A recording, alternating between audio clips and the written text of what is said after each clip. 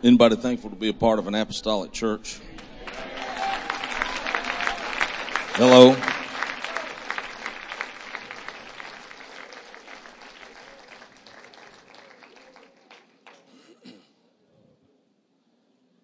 Everybody thankful to be a part of an apostolic church?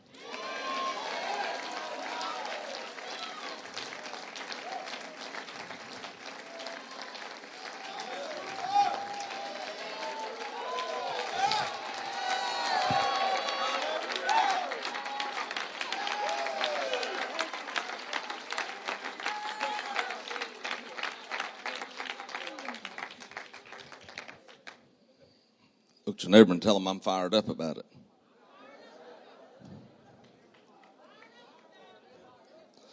Got to where I ask my kids that all the time. Who's fired up? We don't even know what we fired up about. Both of them, Eliana, I am, Daddy. Erica's not going to be left out. Me too, Daddy. What are y'all fired up about? I don't know. We just fired up. What's that mean? I don't know, but I'm fired up. I'm fired up about being part of an apostolic church. I know what that means.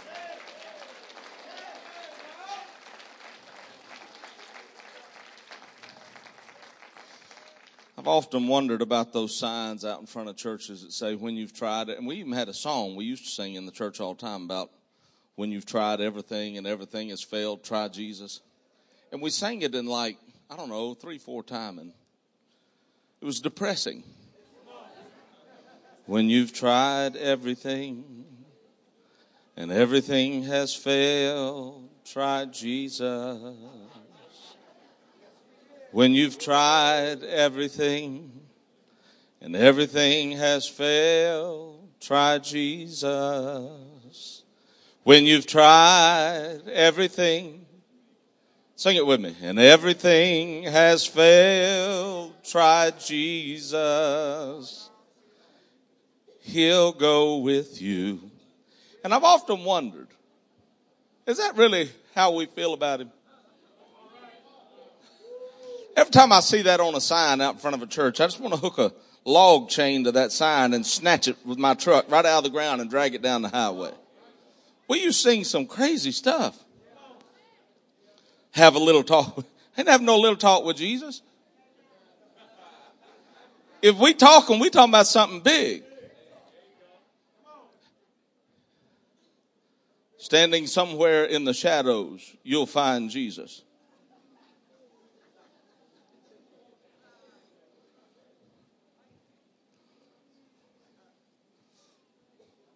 I think we've sang some of that stuff so long till we've decided to live in the shadows. We're afraid to come on out and get in the light. I think we've sung about a little talk with Jesus to the point that's all we spend time with. Cut out about 5 minutes out of my day and have a little talk with Jesus. And if you're not careful, that little talk with Jesus will be all about what you need, don't need, want, and don't want. But them old folks used to talk. When I was a kid in the church, there was an expression that was used all the time. And when you were going through stuff, and of course we have mastered counseling because we've decided to quit pastoring. I'll shout from my own self. We've decided to counsel people because we don't pastor them anymore.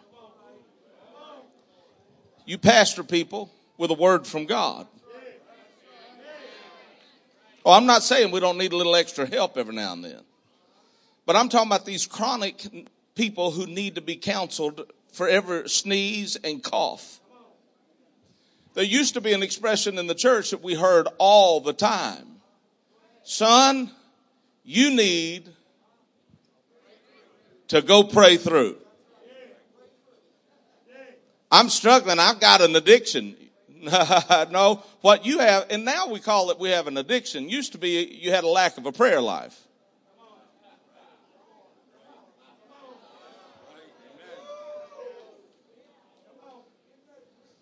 Oh, I'm just struggling. No, you're not. You're surrendering. Struggle indicates there's a battle and a fight going on. And some of us have lost our edge. We're such a peaceful generation now. I'm looking to pick a fight. I'm just going to tell you right now, I came in here tonight hoping to pick a fight with some devil somewhere. I remember when I was a kid, that people got the devil cast out of them every service. And it wasn't necessarily that people came for prayer. Now, I'm not talking about you, brethren, but it used to, you didn't come to, yeah. Brother Trauma said, not this time. Used to, people didn't come to the preachers for prayer. Used to, people didn't have to ask the person in the pew beside them, will you pray for me? I need deliverance. Used to, the saints of God had such an attitude, we were looking for somebody to lay hands on. Well, I don't want to offend nobody. Okay, then don't leave them bound. I don't want to hurt their feelings. Well, then don't let them think you don't love them by not praying for them. Get your happy self up off of that pew and go find somebody to pray with. I promise you, when there's 400 or 500 people gathered up in here, there's somebody in the joint that needs prayer. And I've just decided in the last few months, I may be out there on a little battlefield all by myself, but I've just made my mind up. I don't want to serve God and be bored doing it. And I think that's what's happened to a lot of us. Boredom has crept in. And we've done away with some statements like an idle mind is a devil's workshop, and it really is. And so I've made a commitment to the Lord that I am not going to let myself get bored in the kingdom. If he don't have something for me to do, I'm going to go find something to do. I'm going to be looking for somebody to preach to. I'm going to be looking for somebody to pray for. I want to lay hands on somebody and see them delivered. I want to see somebody come out of bondage and into freedom. I want to see somebody come out of darkness and into the light. The enemy has conditioned our minds. And by doing that, he's affected our expectations.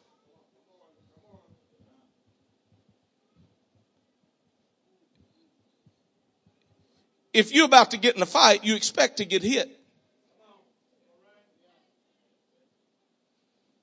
You have certain expectations. And I've got a few. You can seat yourself. I've got a few expectations. Give honor to Bishop and Mother tonight. Thank the Lord for them.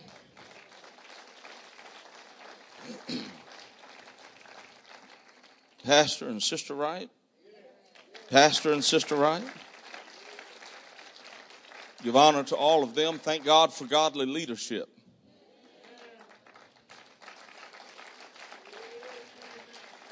Thank God for somebody that knows where we're going. Well, I just don't like to blindly trust people. Then don't get on another bus, train, or plane. It's amazing how much of our life we'll turn over to complete strangers.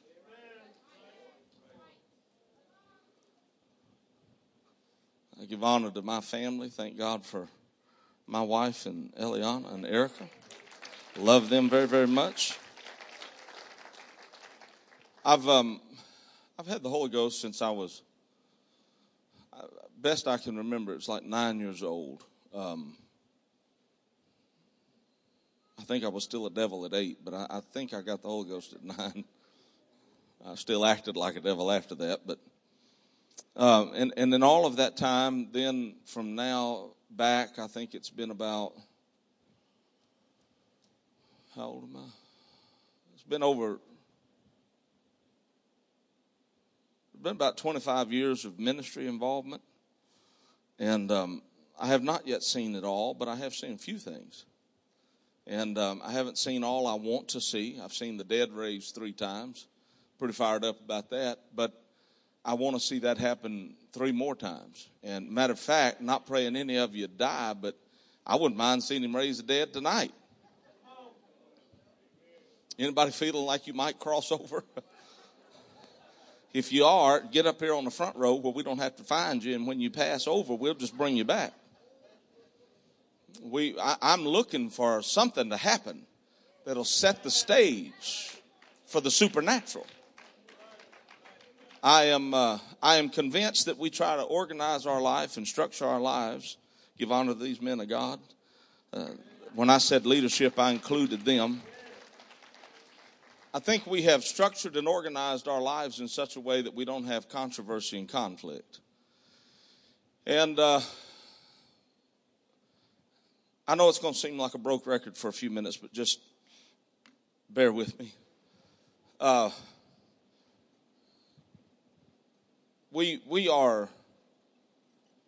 We're trying to automate industry. We're trying to simplify the process of manufacturing. We're trying to find ways to cut corners and save money. And so we're building machines that can replace humans and outsourcing jobs to technology and the like. And we're finding ways to automate stuff where used to it took 13 people to oversee a certain plant. Now it takes 2 to watch a bank of computer monitors. And I get all of it. I really do. And if I owned a company, I would find a way to cut my cost and my overhead and make the most money I could at what I was doing. I get that. I understand it. I don't have a problem with that.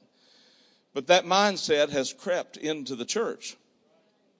And we're trying to find ways, whether we want to acknowledge this or not.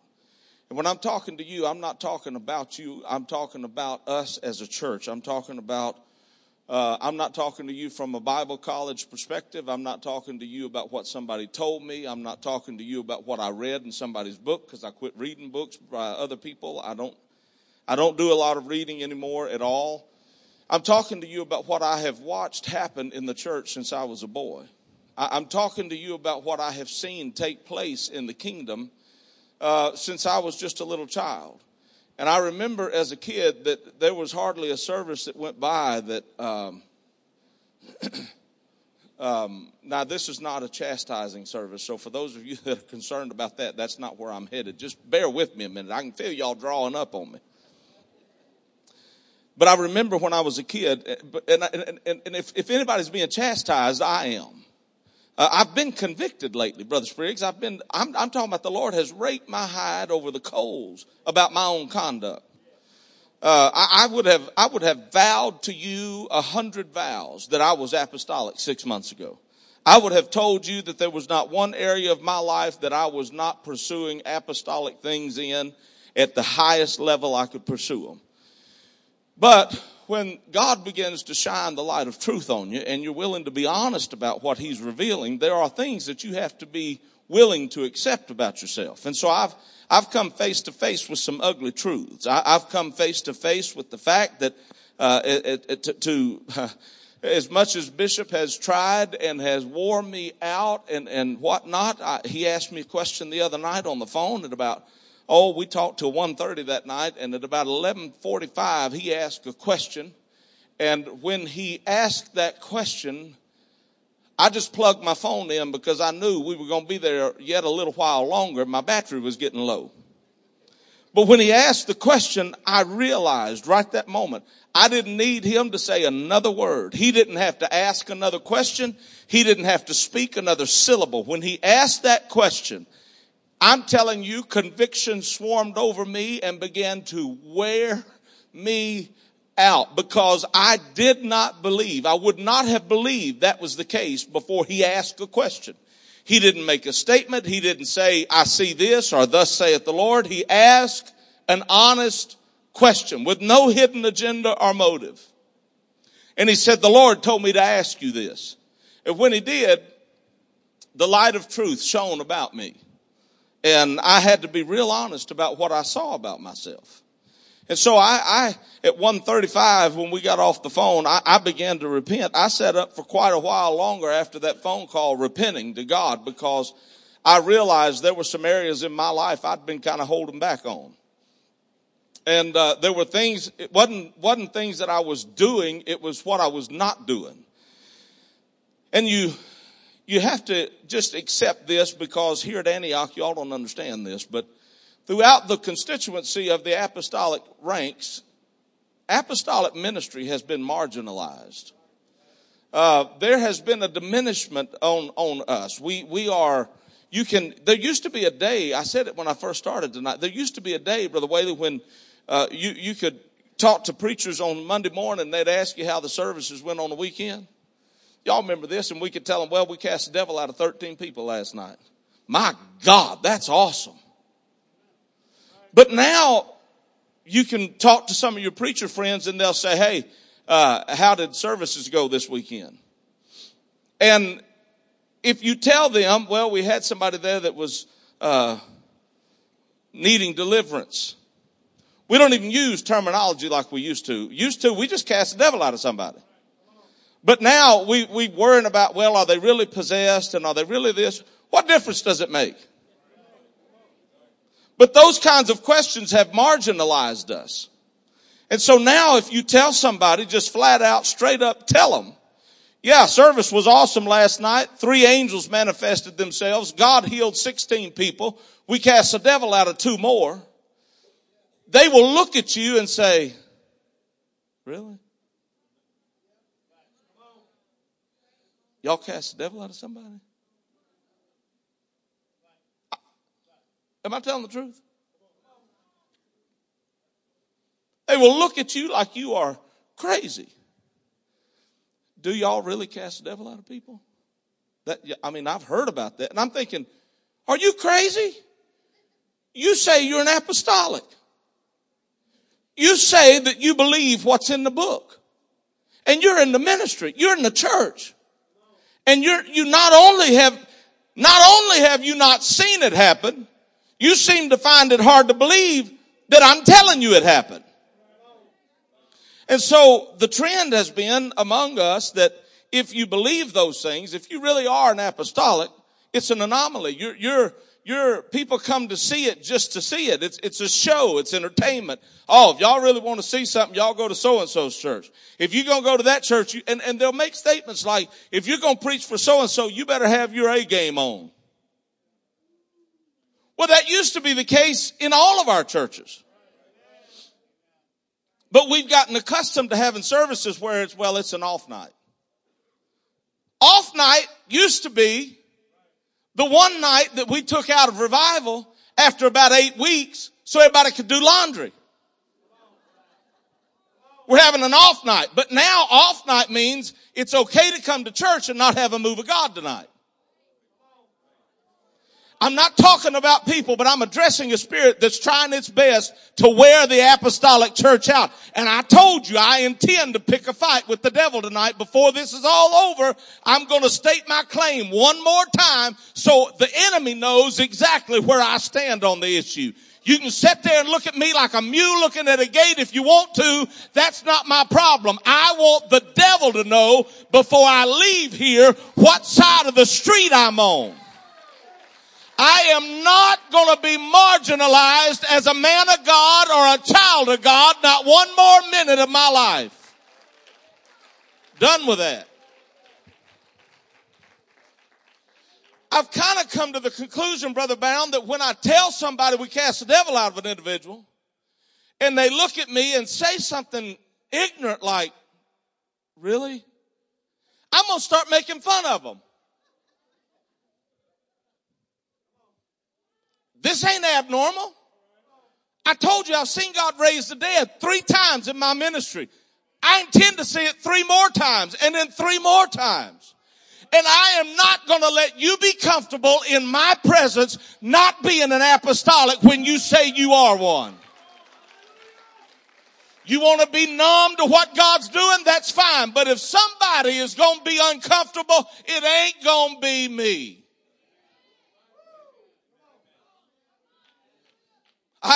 I've had all this pitiful Pentecostal performance. I won't. I'm not doing it no more either. I have no intentions of ever preaching another time trying to pacify people. Not going to do it. I can't see God raise the dead doing that.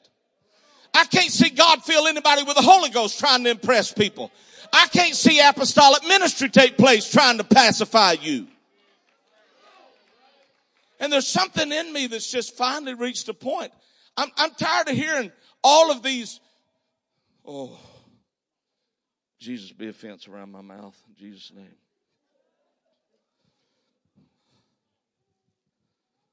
Oh.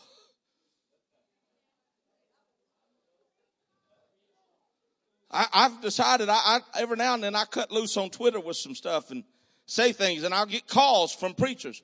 Well, what's got you stirred up? My response has become people like you. I'm tired of lying about it. Yes, I'm stirred up. Yes, I'm concerned. Matter of fact, I'm just mad. I am mad at the fact that I have let the adversary rock me to sleep too many church services. I am mad at the fact that I have let the adversary marginalize who I am in the kingdom too many days. And if you want to know why I'm stirred up because of you. I told a guy that. So-and-so called me and wanted to know what had you stirred up. I said, he does. Really? Yes. Because he says he believes the same thing I say I believe. Yet we act completely opposite of one another.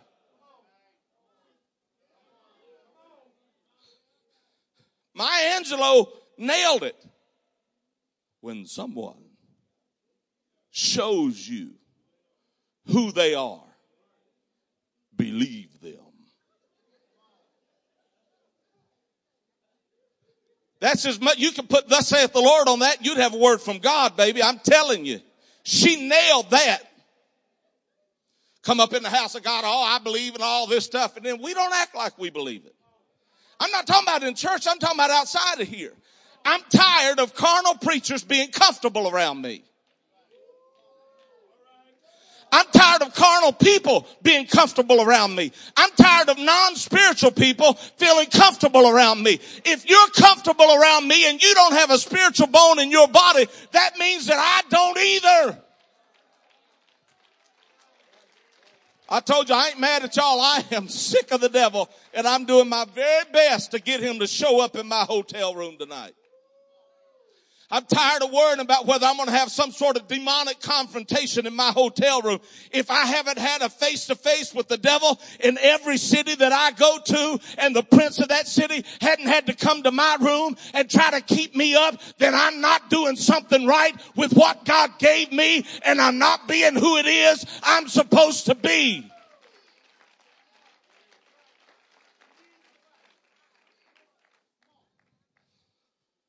I remember nights that I've laid in hotel rooms, Brother Trombley, and hear growling walking up and down the hall. Growling. What are you talking about, brother? Some of y'all don't even know what I'm talking about. I remember being in evangelist quarters, which I hope to God that Antioch never builds one in the church. I can't stay in them. No, I don't need to be up here at no evangelist quarters. But I remember being in some of them and watching demonic spirits manifest themselves because the church was so full of devils, there was nothing there to keep them out. I sat in an evangelist quarters in Texas one night and watched a troll come to my door at the church in the evangelist quarters come, and I saw his little feet under the door, and he stood there. I got up and snatched the door open, and he ran down the hall and turned around and pointed at me. He was about that tall, looked like a little troll. But it's been about 10 or 12 years since I've seen that. And I've wondered what's wrong. And the reality of it is, I'm what's wrong. I'm no threat to the adversary if he don't have to show up and try to derail what God sent me there to do. I'm not doing my job. I don't want to see a devil. You probably won't.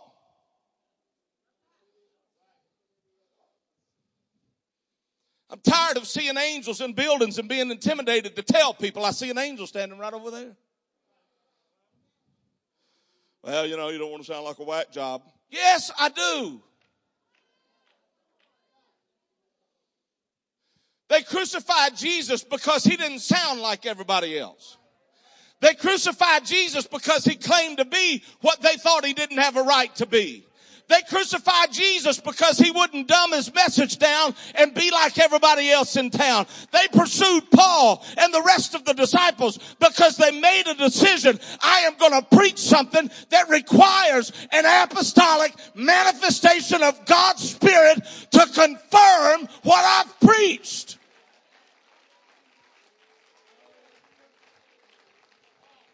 And I just got to say it.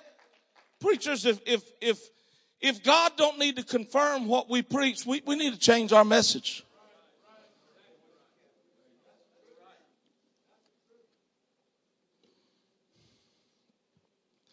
I don't know when it became midweek Bible study. I don't know. But when I was a kid, I never heard church on Wednesdays called that.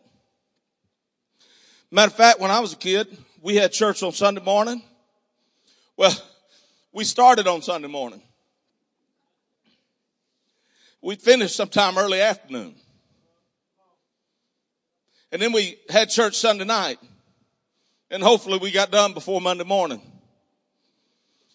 And I remember the day that my mother didn't take us 3 kids home as long as there was somebody in that altar praying. We stayed in that building and we waited until that ministry was over with. Because mama didn't want to miss one thing that Jesus was going to do in that church service. I remember laying on the pew, flopping around on the pew, mad at mom. Why can't we go?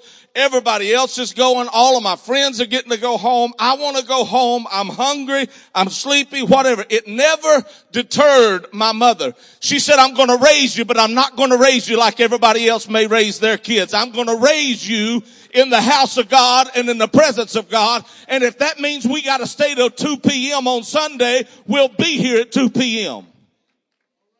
I remember all of that. I remember my mother raising 3 children. My brother just turned 50 yesterday or day before. I just turned 48. My sister will be 47 in October. So we were stair-stepped. My mother never griped. She never complained. She never said, I don't have time. She never said it's too hard.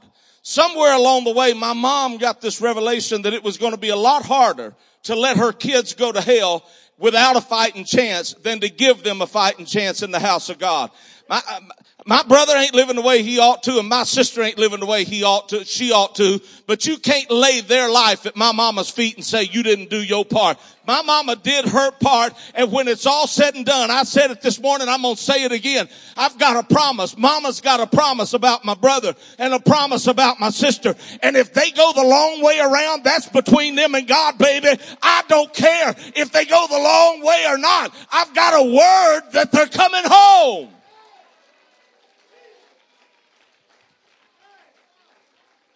And I'm tired of letting my circumstances mandate how I view my promises from God. I'm tired of looking at my life based on what I'm going through instead of based on what I'm trying to get to. But the church has changed. I've said this in your hearing before, and I can't get away. I got to say it again. The church globally has changed because we have changed. It's not just what's happening on our pulpits, on our platforms, and in our pulpits either. Don't sit there and point at us and say, well, it's you preachers. You're not preaching the stuff that makes me hungry. My mama didn't get preached to the way I've been preached to, but my mama seemed to have had a hunger that still in her late 70s supersedes my own hunger.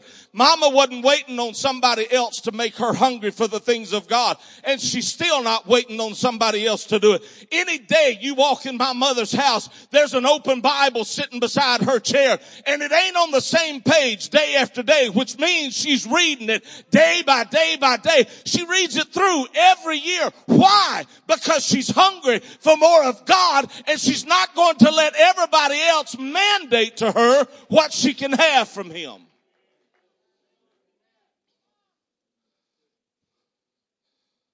That's the way I was raised.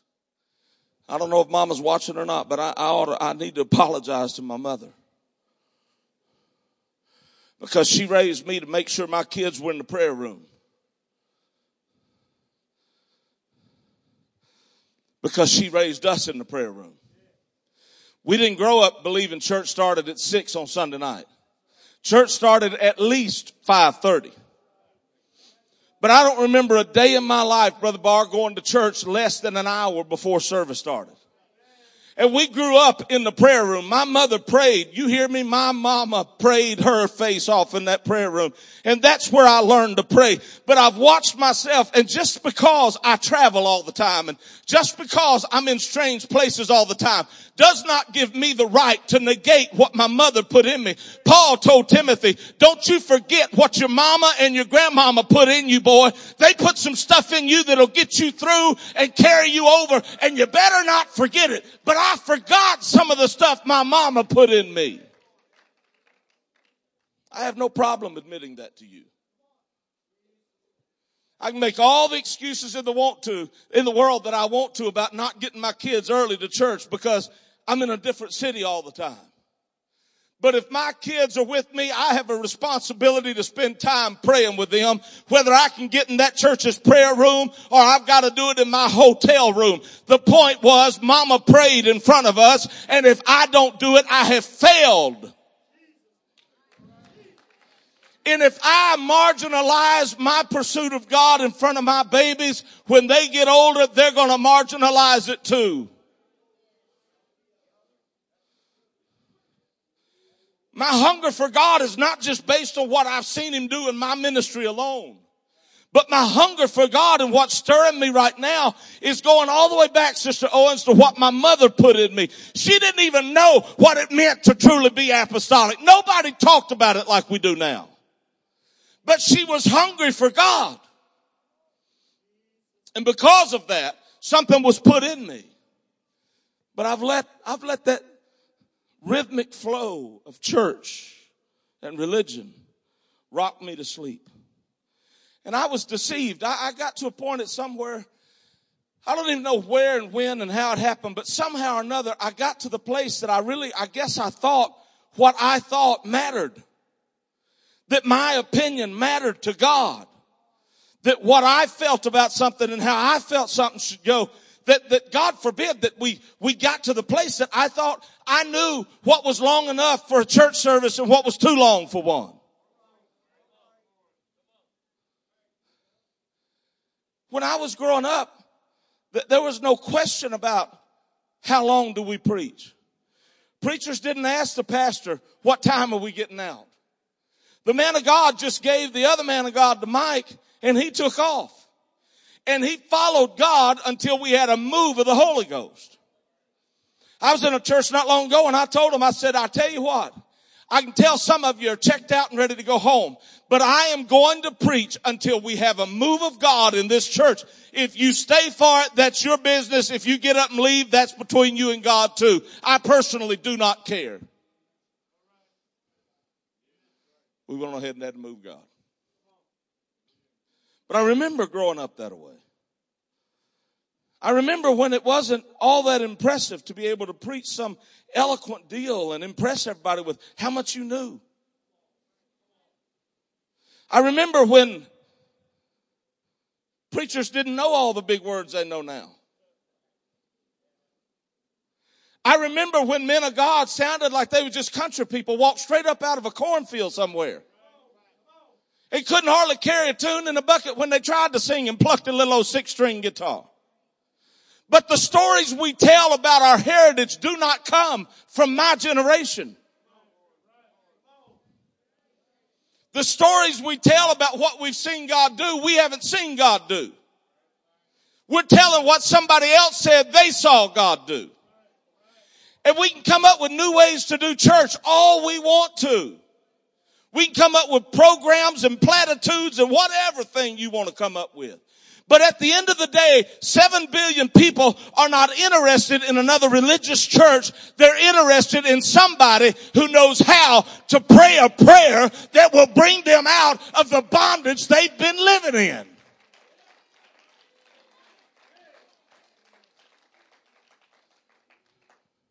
I remember when preachers preached conviction literally so hard. And you've heard the stories, but I remember when they preached it so hard that the knuckles would turn white. It didn't matter what color you were. Your knuckles would turn white, gripping the back of that pew because of conviction, and you knew you needed to go, and there was a spiritual struggle going on the whole time. Get to that altar, don't you go. Get to that altar, don't you go. And those old preachers would preach, oh my God, they would preach. A conviction reigned in the church. Nobody argued about, is this necessary or is that necessary? What everybody agreed on was, hell's coming and I don't want to go.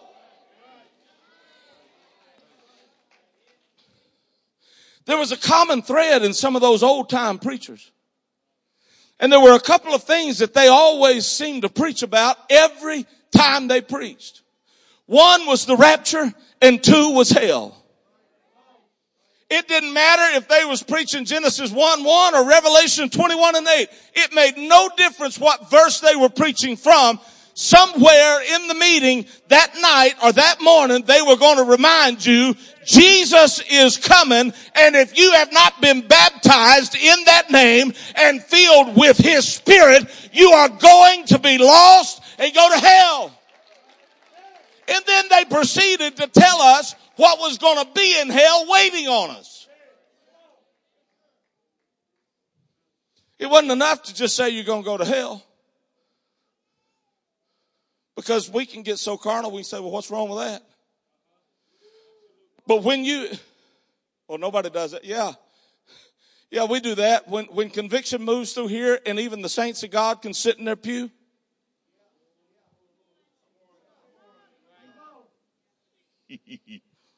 Ooh. Well, I'm sanctified and Holy Ghost filled. Well, then what would be wrong with going to the altar? Oh, I've been saved 35 years. Well, you know what? You can own a car 35 years, but you need to wash it once in a while and clean it out.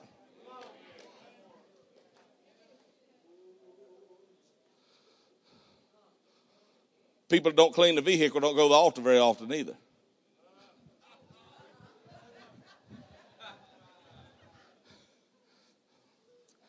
I guess I've just had it with being marginalized. I'm just sick of it. But I'm sick of thinking that everybody else is marginalizing me. I don't care if you don't like me. I'm sure of a couple of things. There's a God and ain't nobody in here Him. So if you like me or you don't like me, what difference does that make to me? But I'm shocked and ashamed to have to admit to you that I was imprisoned by that for a while. And I thought I was out of it until our bishop asked me that question at 11:45 p.m. And when he asked the question, I realized while I might have come a ways, I yet had a ways to go. Now, I know y'all have already reached 100, but I'm still striving, trying to make it. I still live in this flesh. I'm tired of laying my inadequacies off on everybody else. As long as somebody else is the reason I'm not doing what I'm supposed to do, I will never do what I'm supposed to do. Because the adversary will see to it, Brother Barr, that there's always somebody there to offend me. There's always somebody there that I'm trying to impress. There's always somebody there that I want to be on their good side. He'll make sure that there's always somebody there to prevent me from being what I'm called to be. It's not you that can truly marginalize me. It's me that marginalizes me. It was me at the age of 14 that had this leg ripped off from the knee down. It was me at the age of 14 that was underwater for nearly 30 minutes. It was me at the age of 14 that God prevented from drowning somehow or another. Nearly 25 minutes I stayed submerged in the Ouachita River. I don't know how God kept me alive, but somehow He managed to do it. It's my leg that they put 520 plus stitches in. It's my leg that had 2nd degree gangrene. It's my leg that was crippled for months and months and months. It's me that's got the scars from my foot to my hip on both legs. It's me that was sitting in a boat when a car appeared from nowhere at the top of the boat landing and followed the friend that I was with down the boat ramp and backed in and picked me up. It was an angel that picked, not you. You weren't there. You didn't see it. But it was me, the 14-year-old fat kid sitting in that boat, that an angel got out of an old Monte Carlo, walked over and stepped in that boat that was about that deep in water and blood. Because we had ridden 14 miles down that river and me bleeding to death the whole time. I don't know how God kept blood in my body when my leg was leaking it all out. I don't know. My calf and all of this hanging by one little old shred of meat. Put it together, wrapped a blanket or towel around it, and held it there, and blood just pouring out of it. I didn't know I had that much blood in me. You weren't there. This isn't somebody else's story. I saw that with my own eyes. I felt it when my leg was being torn off. It was me that sat in that chair that day at that boat ramp. And that angel got in. He walked down, looked like a big, humongous man. He looked at us. He said to Brother Ronnie Ferguson, he said, "What's the problem?"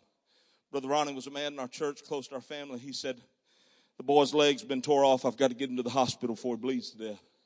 But I can't pick him up. I'm too weak. He's been trying to pick the boat up off me that whole time." He said, "I can't pick him up anymore. I can't get him." It was me that was stranded in that river. And Ronnie Ferguson's reaching down with both of his hands trying to pull me up in that boat, and me holding on like this with, I've got this hand up in the air and this arm up over the edge of the boat, and saying, "Ronnie, you've got to help me." He's saying, "Scott, you've got to try to pull." And it was me that said, "Ronnie, there's somebody in the boat with you." He had this arm, and he said, "No, Scott, there's nobody here in this boat with us. It's just me, you, and the Lord." I said, "Brother Ronnie, somebody's in the boat with you, because there are now 2 extra hands on my arm." And when I acknowledged it, it was me that the angel of the Lord plucked out of that river and sat in my seat, and did it so fast that Brother Ronnie thought he had dropped me and I had slipped back into the Ouachita River. And he's leaning over the boat screaming my name, "Scott, where are you?" And I turned around and looked at him at the back of the boat, and I said, "Brother Ronnie, I'm all the way up here." I said, "Brother Ronnie, I'm up here." He said, "How did you get there?" It was me that told him, "I don't know, but I told you there was somebody in the boat with me." There's no way you can marginalize what happened to me in that river. I am the only person in the world who can marginalize what I saw, who can marginalize what I experienced, who can marginalize what I know. You don't have the power, nor the authority, nor the influence. And I have to admit, I have done it to myself.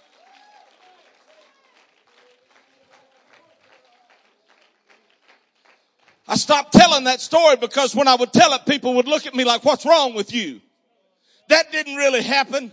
You've made all that up." But come up after church and I'll pull my pants leg up and my sock down and show you the scar and prove to you what happened to me. You can't marginalize me. But I can. It was me that angel picked up, stepped over the edge of that boat. And while Brother Ronnie backed that boat up into the river and run it up on the trailer, that boat trailer on the truck, that man carried me to that truck, and with this hand under my knees, he reached out, opened the truck door. It was me that he put in that front seat of that truck. It was me that he buckled in, and this old man standing out there just smiling and nodding, never said a word. Got out of the car with him. There was not another human being on that boat ramp and that landing, nor that state park, Sandy Beach Landing in Camden, Arkansas. It was just me, Ronnie Ferguson, and these 2 men. Brother Ronnie run that boat up, locked it down, jumped over in the bed of his truck, and the back window of the truck was open. He stuck his head in. He said, "Are you okay?" I said, "Yes." That man buckled me up and had already shut the door. Ronnie looked in right here over my left shoulder. He said, "Are you okay?" I said, "Yes, I'm fine." This man stepped back up to the door with Ronnie still sticking his head in the back window. This man reached up, patted me on this shoulder. He said, oh, by the way, I was supposed to tell you something and give you a message. Don't worry about your leg. Whew. I can feel that same angel in here right now. He said, don't worry about that leg. I was sent to tell you that this whole day has been for a reason and a purpose. And maybe it was so that tonight in Annapolis, Maryland, I would remember one more time. It was me in that boat. It was me in that river. It was me in that truck. I have done this to myself.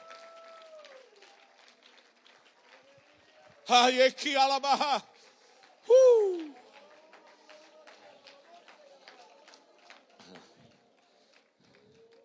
Ha.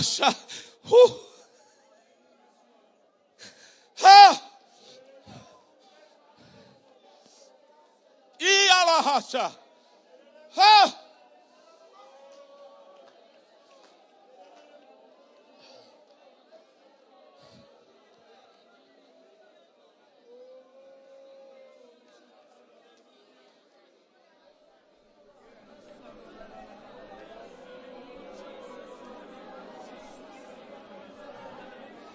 He looked me in the face and he said, this day will serve you in the future.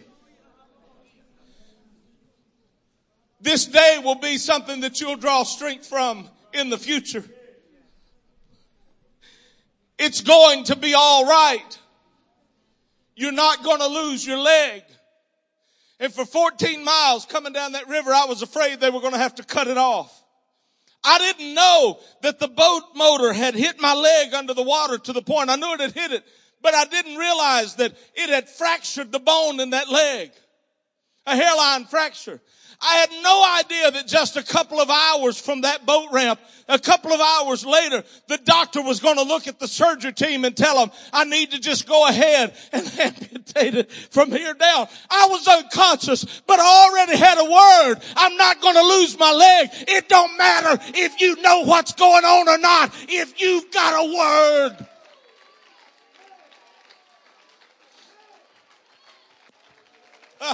Woo! Ha! Ah! Ha!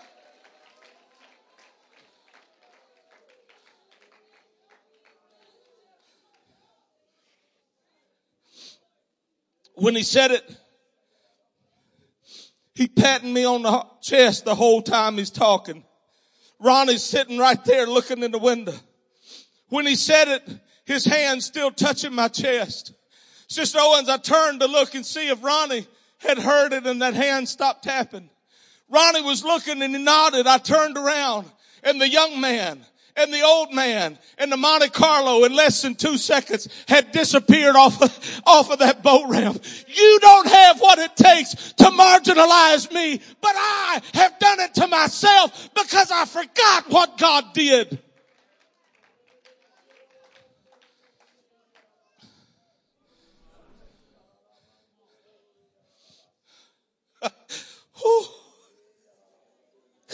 Oh, God, I'm not going to forget no more. I'm not going to another pulpit absent of mind of where God brought me from. I don't want to ever walk in another pulpit until I've had a stirring of my mind and a stirring up of my gifting and God reminding me I am with you always.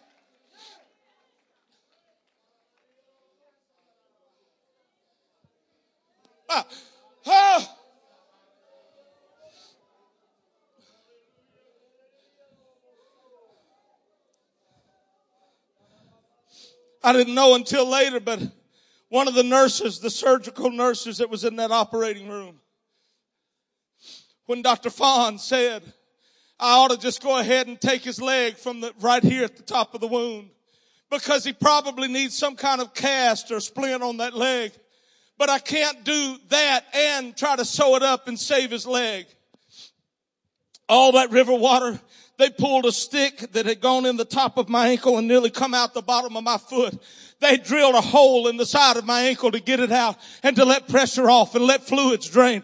They pulled 75 splinters out of my leg. And the doctor's looking at this mangled mess that he showed me and my mom and dad when they got to the hospital. And he told the team of nurses that were with him, I need to go ahead and amputate that leg. But even though I was unconscious, there was a word that had already gone before me into that ER, and it just so happened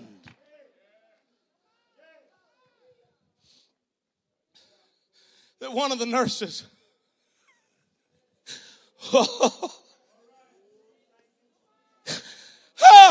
one of those nurses said, hold on a minute. And she looked at my chart and she said, Shelton, his dad is Doug Shelton. I grew up with his daddy. Don't cut that leg off. Give him a chance.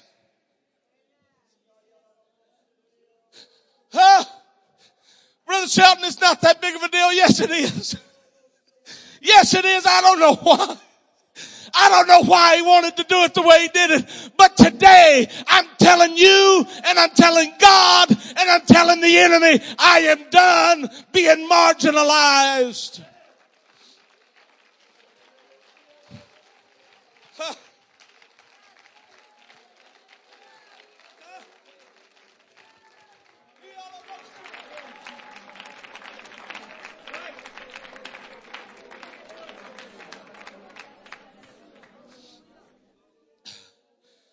Oh,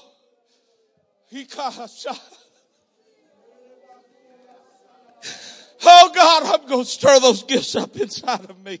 I'm not going to forget what my mama and my grandmama put in me. I've not made my mind up for nothing. But if I do this, you're going to have to show up.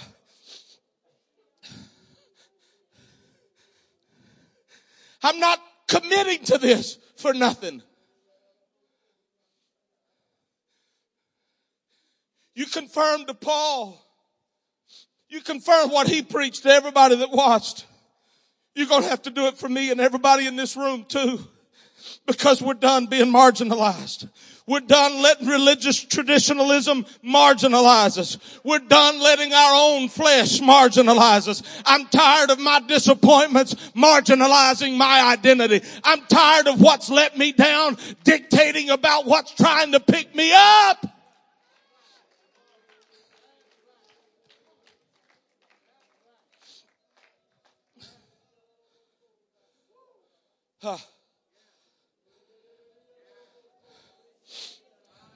Tired of seeing angels and being intimidated to tell you I see one behind you.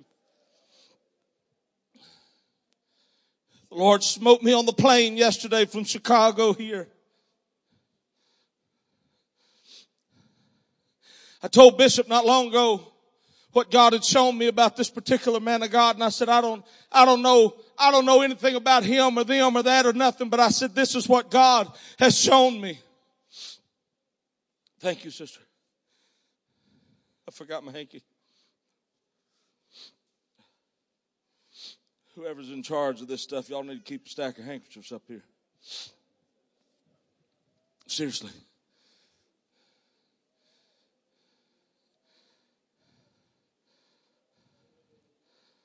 What was I saying?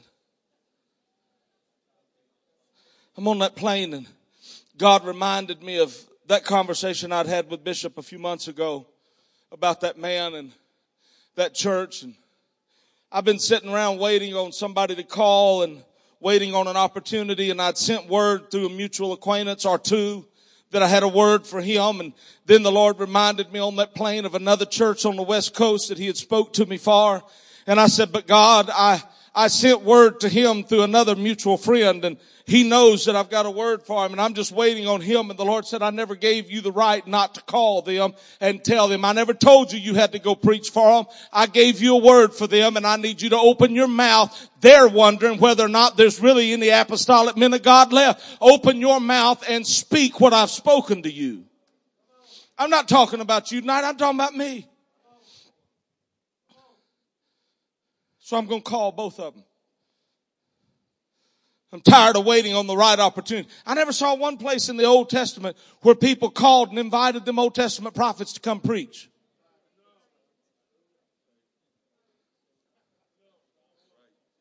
Matter of fact, Jesus is about the only one that told them, hey, I've made an appointment for you, now go.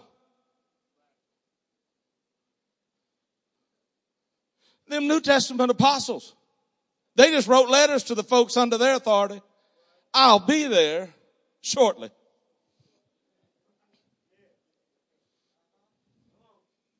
And y'all better have it right and tight when I get there.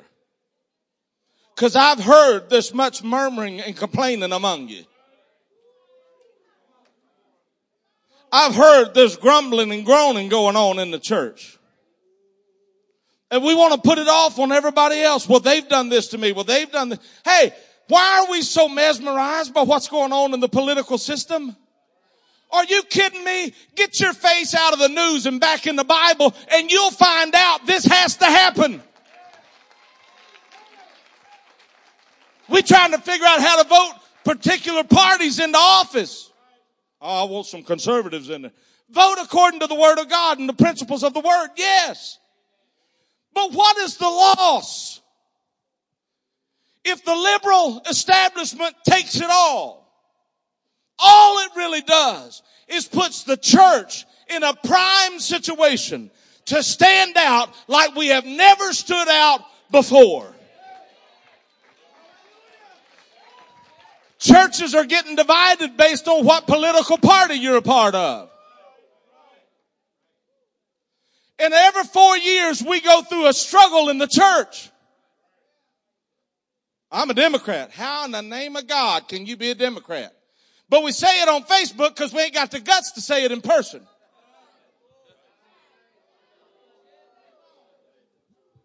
You want to spew your fuss and argument about who's doing what, but you ain't praying about none of it. I don't know how we've descended into this pit. Because we marginalized our apostolic identity and became obsessed with a political identity.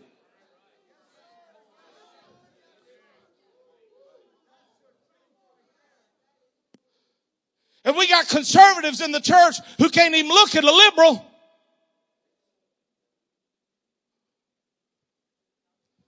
You get quiet on me.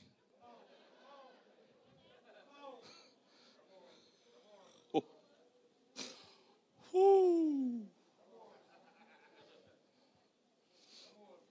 My plane don't leave till a little afternoon tomorrow.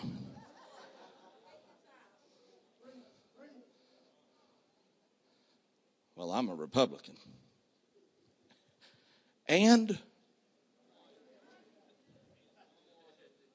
I'm a Democrat. Well, God bless you. I'm an independent. Fine. I'm a Tea Partier. Whoop-de-doo.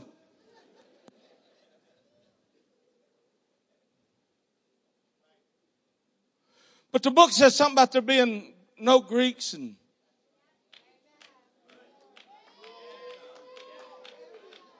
and the stuff we want to say is dividing us isn't what's dividing us. Oh, I love it when y'all get quiet because I'll just drop that plow 6 inches deeper and keep going. Somebody better amen something or we're going to be here for a while. Brother Shelton, how are you going to vote? As the Lord leads? And if he tells me not to vote, I ain't going to vote. But he said perilous times shall come. Heresies must come. Why? Maybe, just maybe, they're the catalyst that we're waiting on that's going to thrust the church back into her apostolic identity and finally draw a line in the sand and say, I am the church.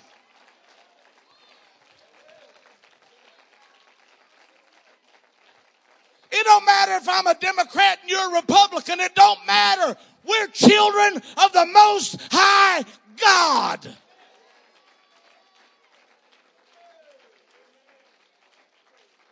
And it's time we quit worrying about whether we're acting Republican or Democrat. Somebody needs to hear God is rebuking somebody. You're saying that because you on Facebook. I ain't on nothing. I deleted my profile. I was afraid of Jesus coming while I was looking at the mess.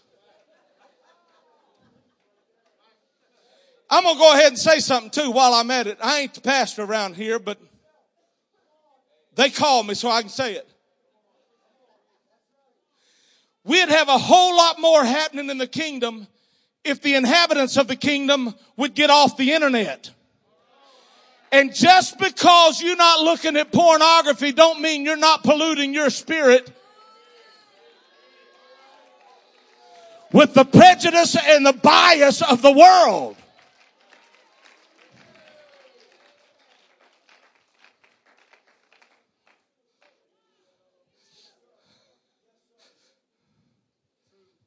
I did. I got off that mess. I look at pictures my wife puts on there occasionally. But I'd get to reading what we apostolics were posting on Facebook and all that other. I asked the Lord to let the internet crash at least 7 days before he came. Because if he didn't, ain't there one of us got a shot at it. Gonna be on vacation and put pictures up on stupid. All you got to do is look at summertime postings on Facebook and Twitter and Instagram, and you remember why we preach about holiness. And if some of the people of God would look at the junk they're putting on there, they'd cover it up. But we have marginalized ourselves in our identity in the kingdom. We can blame everybody else for it if we want to, but if I don't have a prayer life, it ain't your fault. If I don't have a walk with God, it's not your fault. It's mine.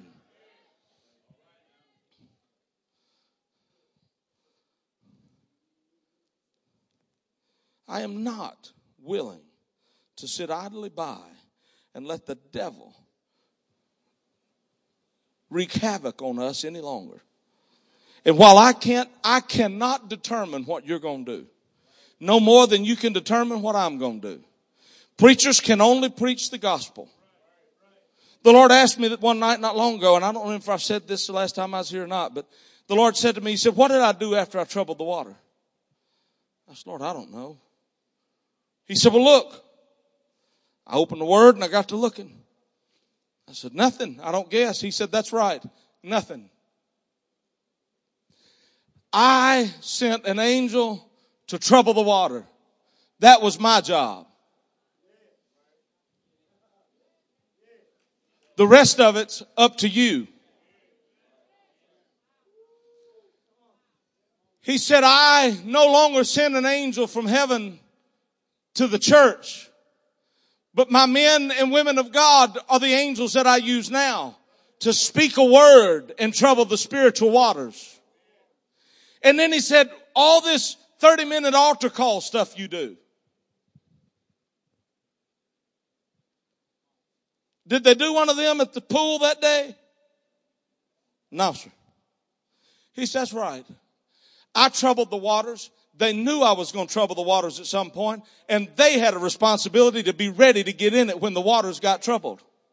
And then he asked his final question. He said, how many did I heal? One. The one that got in the waters when it was troubled. We have marginalized the power of God in the church by begging people who don't want to make a move to make a move. We have developed these long, eloquent altar calls to try to get more people to the altar to validate the nonsense we're spewing out over the pulpit. And that is on us. We're going to get up here and preach about Mary had a little lamb and his fleece was white as snow. And then we come in the next service and we're going to be, and the Lord would have us to know that on today we are going to study an exegetical expose and we will sermonize.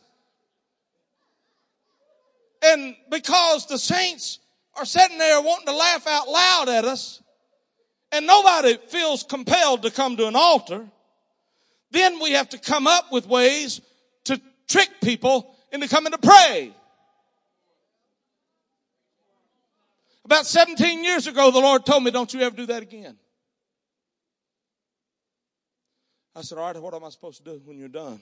He said, I'll give you a number, and you tell them that number. And they've got that many seconds to get up and head to that altar. And if they're not moving by the time that time is up, I have nothing for them. We beg people to come to the altar. I'm going to say something, the bishop may just rain down judgment on me for this one. I don't know. But we beg so many carnal people to come to the altar that the ones that are truly spiritual and hungry get lost in the crowd. And we praying for people that God can't do anything for because they don't want anything from him. They just up here to get us to shut up and let them go to the house. But if we'd quit worrying about the numbers of people coming to the altar and just say, hey, all of you that are hungry and want what we just talked about, get down here right now and God's going to do it. And then lay hands on them and command it to happen. You'd be shocked.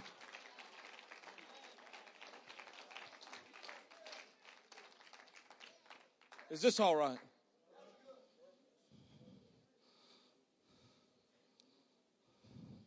Tired of being marginalized. But I was highly shocked when I realized I was doing it to myself.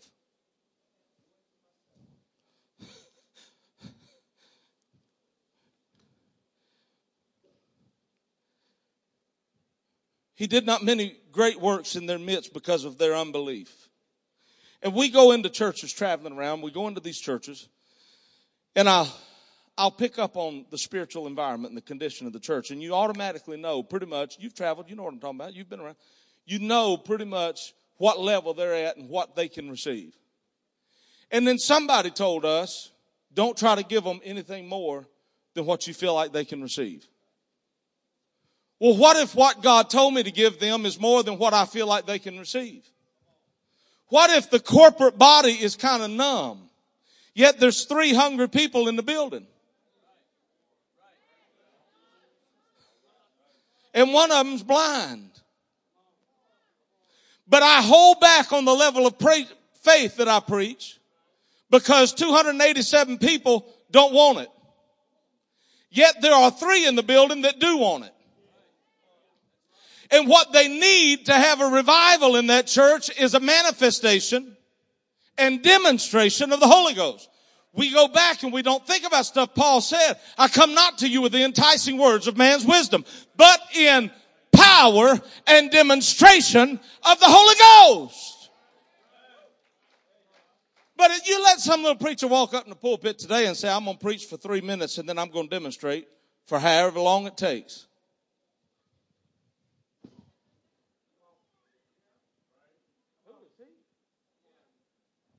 Who do you think you are? And that pressure has marginalized us. And I've let it do it to me. I'll admit it. I'm embarrassed to have to admit it, but I do. Mr. President, no man thinks more highly than I do of the patriotism as well as abilities of the very worthy gentlemen who have just addressed the House. But different men often see the same subject in different lights, and therefore I hope it will not be thought disrespectful to those gentlemen if entertaining as I do opinions of a character very opposite to theirs. I shall speak forth my sentiments freely and without reserve. This is no time for ceremony. The question before this house is one of awful moment to this country. For my own part, I consider it as nothing less than a question of freedom or slavery. And in proportion to the magnitude of the subject ought to be the freedom of the debate. It is only in this way that we can hope to arrive at the truth and fulfill that great responsibility which we hold to God and to our country. Should I keep back my opinions at such a time through fear of giving offense, I should consider myself as guilty of treason towards my country and an act of disloyalty toward the majesty of heaven, which I revere above all things, and earthly kings. Anybody know who said that?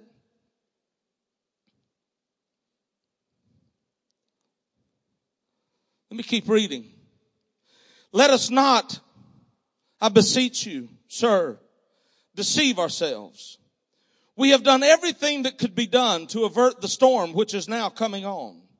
We have petitioned, we have remonstrated, we have supplicated, we have prostrated ourselves before the throne, and have implored its interposition to arrest the tyrannical hands of the ministry and parliament. Our petitions have been slighted. Our remonstrations have produced additional violence and insult. Our supplications have been disregarded. And we have been spurned with contempt from the foot of the throne. In vain, after these things, may we indulge the fond hope of peace and reconciliation. There is no longer any room for hope. If we wish to be free, if we mean to preserve inviolate those inestimable privileges for which we have been so long contending, if we mean not basely to abandon the noble struggle in which we have been so long engaged, and which we have pledged ourselves never to abandon until the glorious object of our contest should be obtained, we must fight. Anybody know yet who wrote that? Patrick Henry. There is no longer any room for hope. If we wish to be free, if we mean to preserve those inestimable privileges for which we have been so long contending, if we mean not basely to abandon the noble struggle in which we have been so long engaged, in which our object of our contest shall be obtained, we must fight. I repeat it, sir. We must fight. An appeal to arms and to the God of hosts is all that is left to us. Tell us, sir. They tell us, sir, that we are weak, unable to cope with so formidable an adversary. But when shall we be any stronger? Will it be the next week or the next year? Will it be when we are totally disarmed and when a British guard shall be stationed in every house? Shall we gather strength by irresolution and inaction? Are we going to get stronger by doing nothing? Sir Edmund Burke penned the words, the only thing necessary for the triumph of evil is for good men everywhere to do nothing.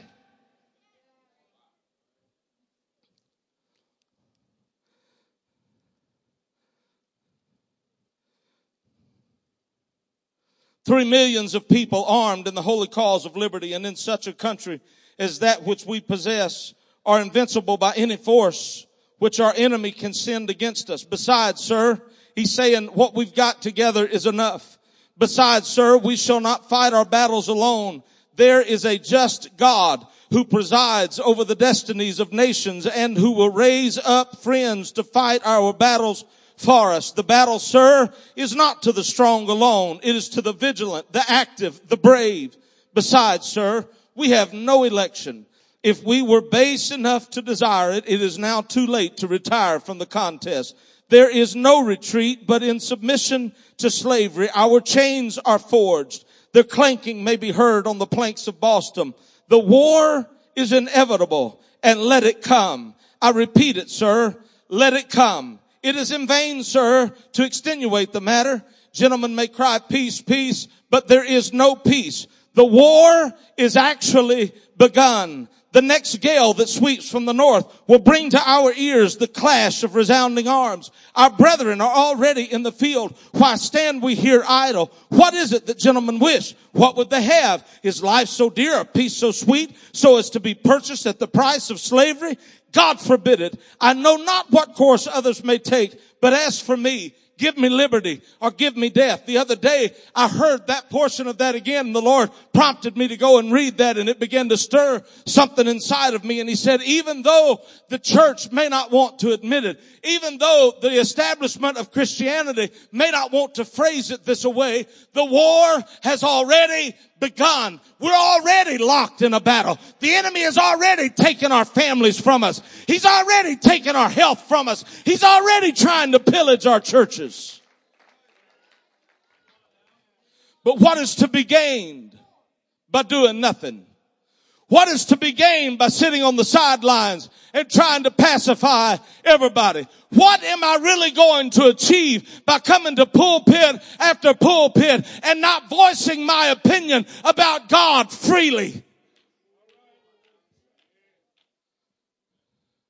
to give glory to God, one must express to Him what they think about Him. How many times have I walked to a pulpit and preached and never once gave glory to God? Whether we like it or not, Antioch, we are already in a battle. And the next clashing of arms that you hear is going to be closer than the last one. And the one after that is going to be closer than that one is. And there will come a point where we have no other recourse but to enter into the battle.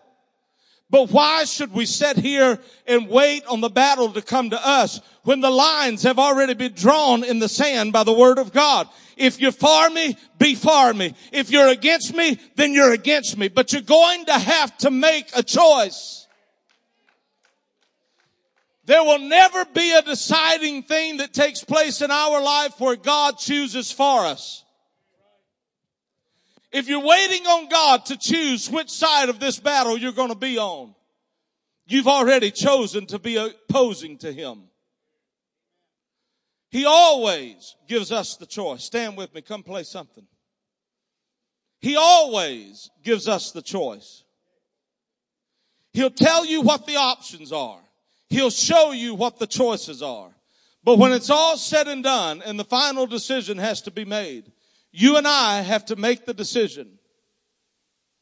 What side am I going to be on? Remember what He said to Miraz? Curse ye Miraz. Curse ye bitterly Miraz. For when the Lord had need of you, you would not come.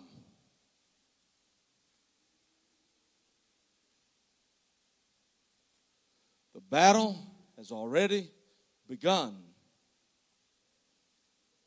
This is not about politics. It's about Scripture being fulfilled. At some point in time, the people leading this world are going to have to be of the most vile, base character that you and I have ever seen. For Scripture to be fulfilled, men are going to have to wax worse and worse. There's no getting around that. Do I think that we should throw our hands up and just do nothing? No. If you think that's what I'm saying, you haven't heard anything I've said to you. We have got to fight back. The timing of God is going to be done. But the battle that you and I are involved with right now is trying to reach all who can be reached as the timing of God is being fulfilled. You're never going to pray enough to abolish wickedness in the world. It's going to be here. And it's not just going to be here. It's going to get worse every day and every week and every month and every year. And with every election, even the conservatives are going to become worse and worse. And we've got to quit living for God based on the economy, based on the political environment, based on somebody's agenda or somebody else's agenda, or somebody else's hatred and bitterness. None of that should dictate to us our apostolic identity. We are the people of God. It doesn't matter what the world is up to. You and I are the undefeatable people of God. We are a part of the church that is going to survive. We're a part of the church that is going to be victorious. We're a part of the church that is going to overcome. We're a part of the bride that's going to go with Him. That's who we are. And somehow or another, we have got to reach the place that we stop marginalizing our own selves. Somehow or another, we have got to get to the place that we're never going to let another church service pass us by. We're never going to let another altar service pass us by. Somehow, oh God, shake us.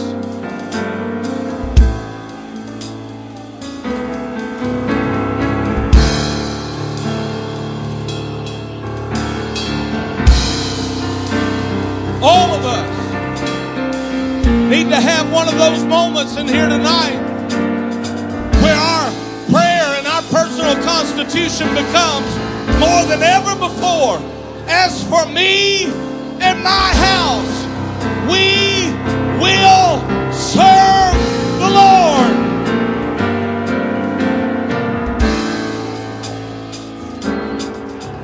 Whether it seems like it's making a difference or not, I'm going to pray. Whether it seems like it's changing anything or not, I'm going to pray. I'm going to be a worshiper. I'm going to stay in the Word.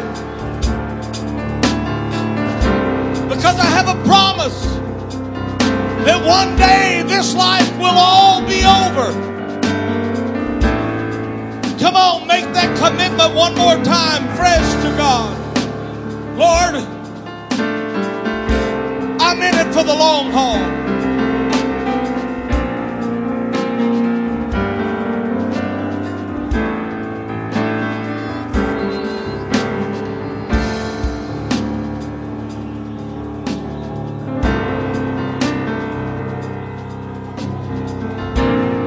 Yeah, that's it. Come on.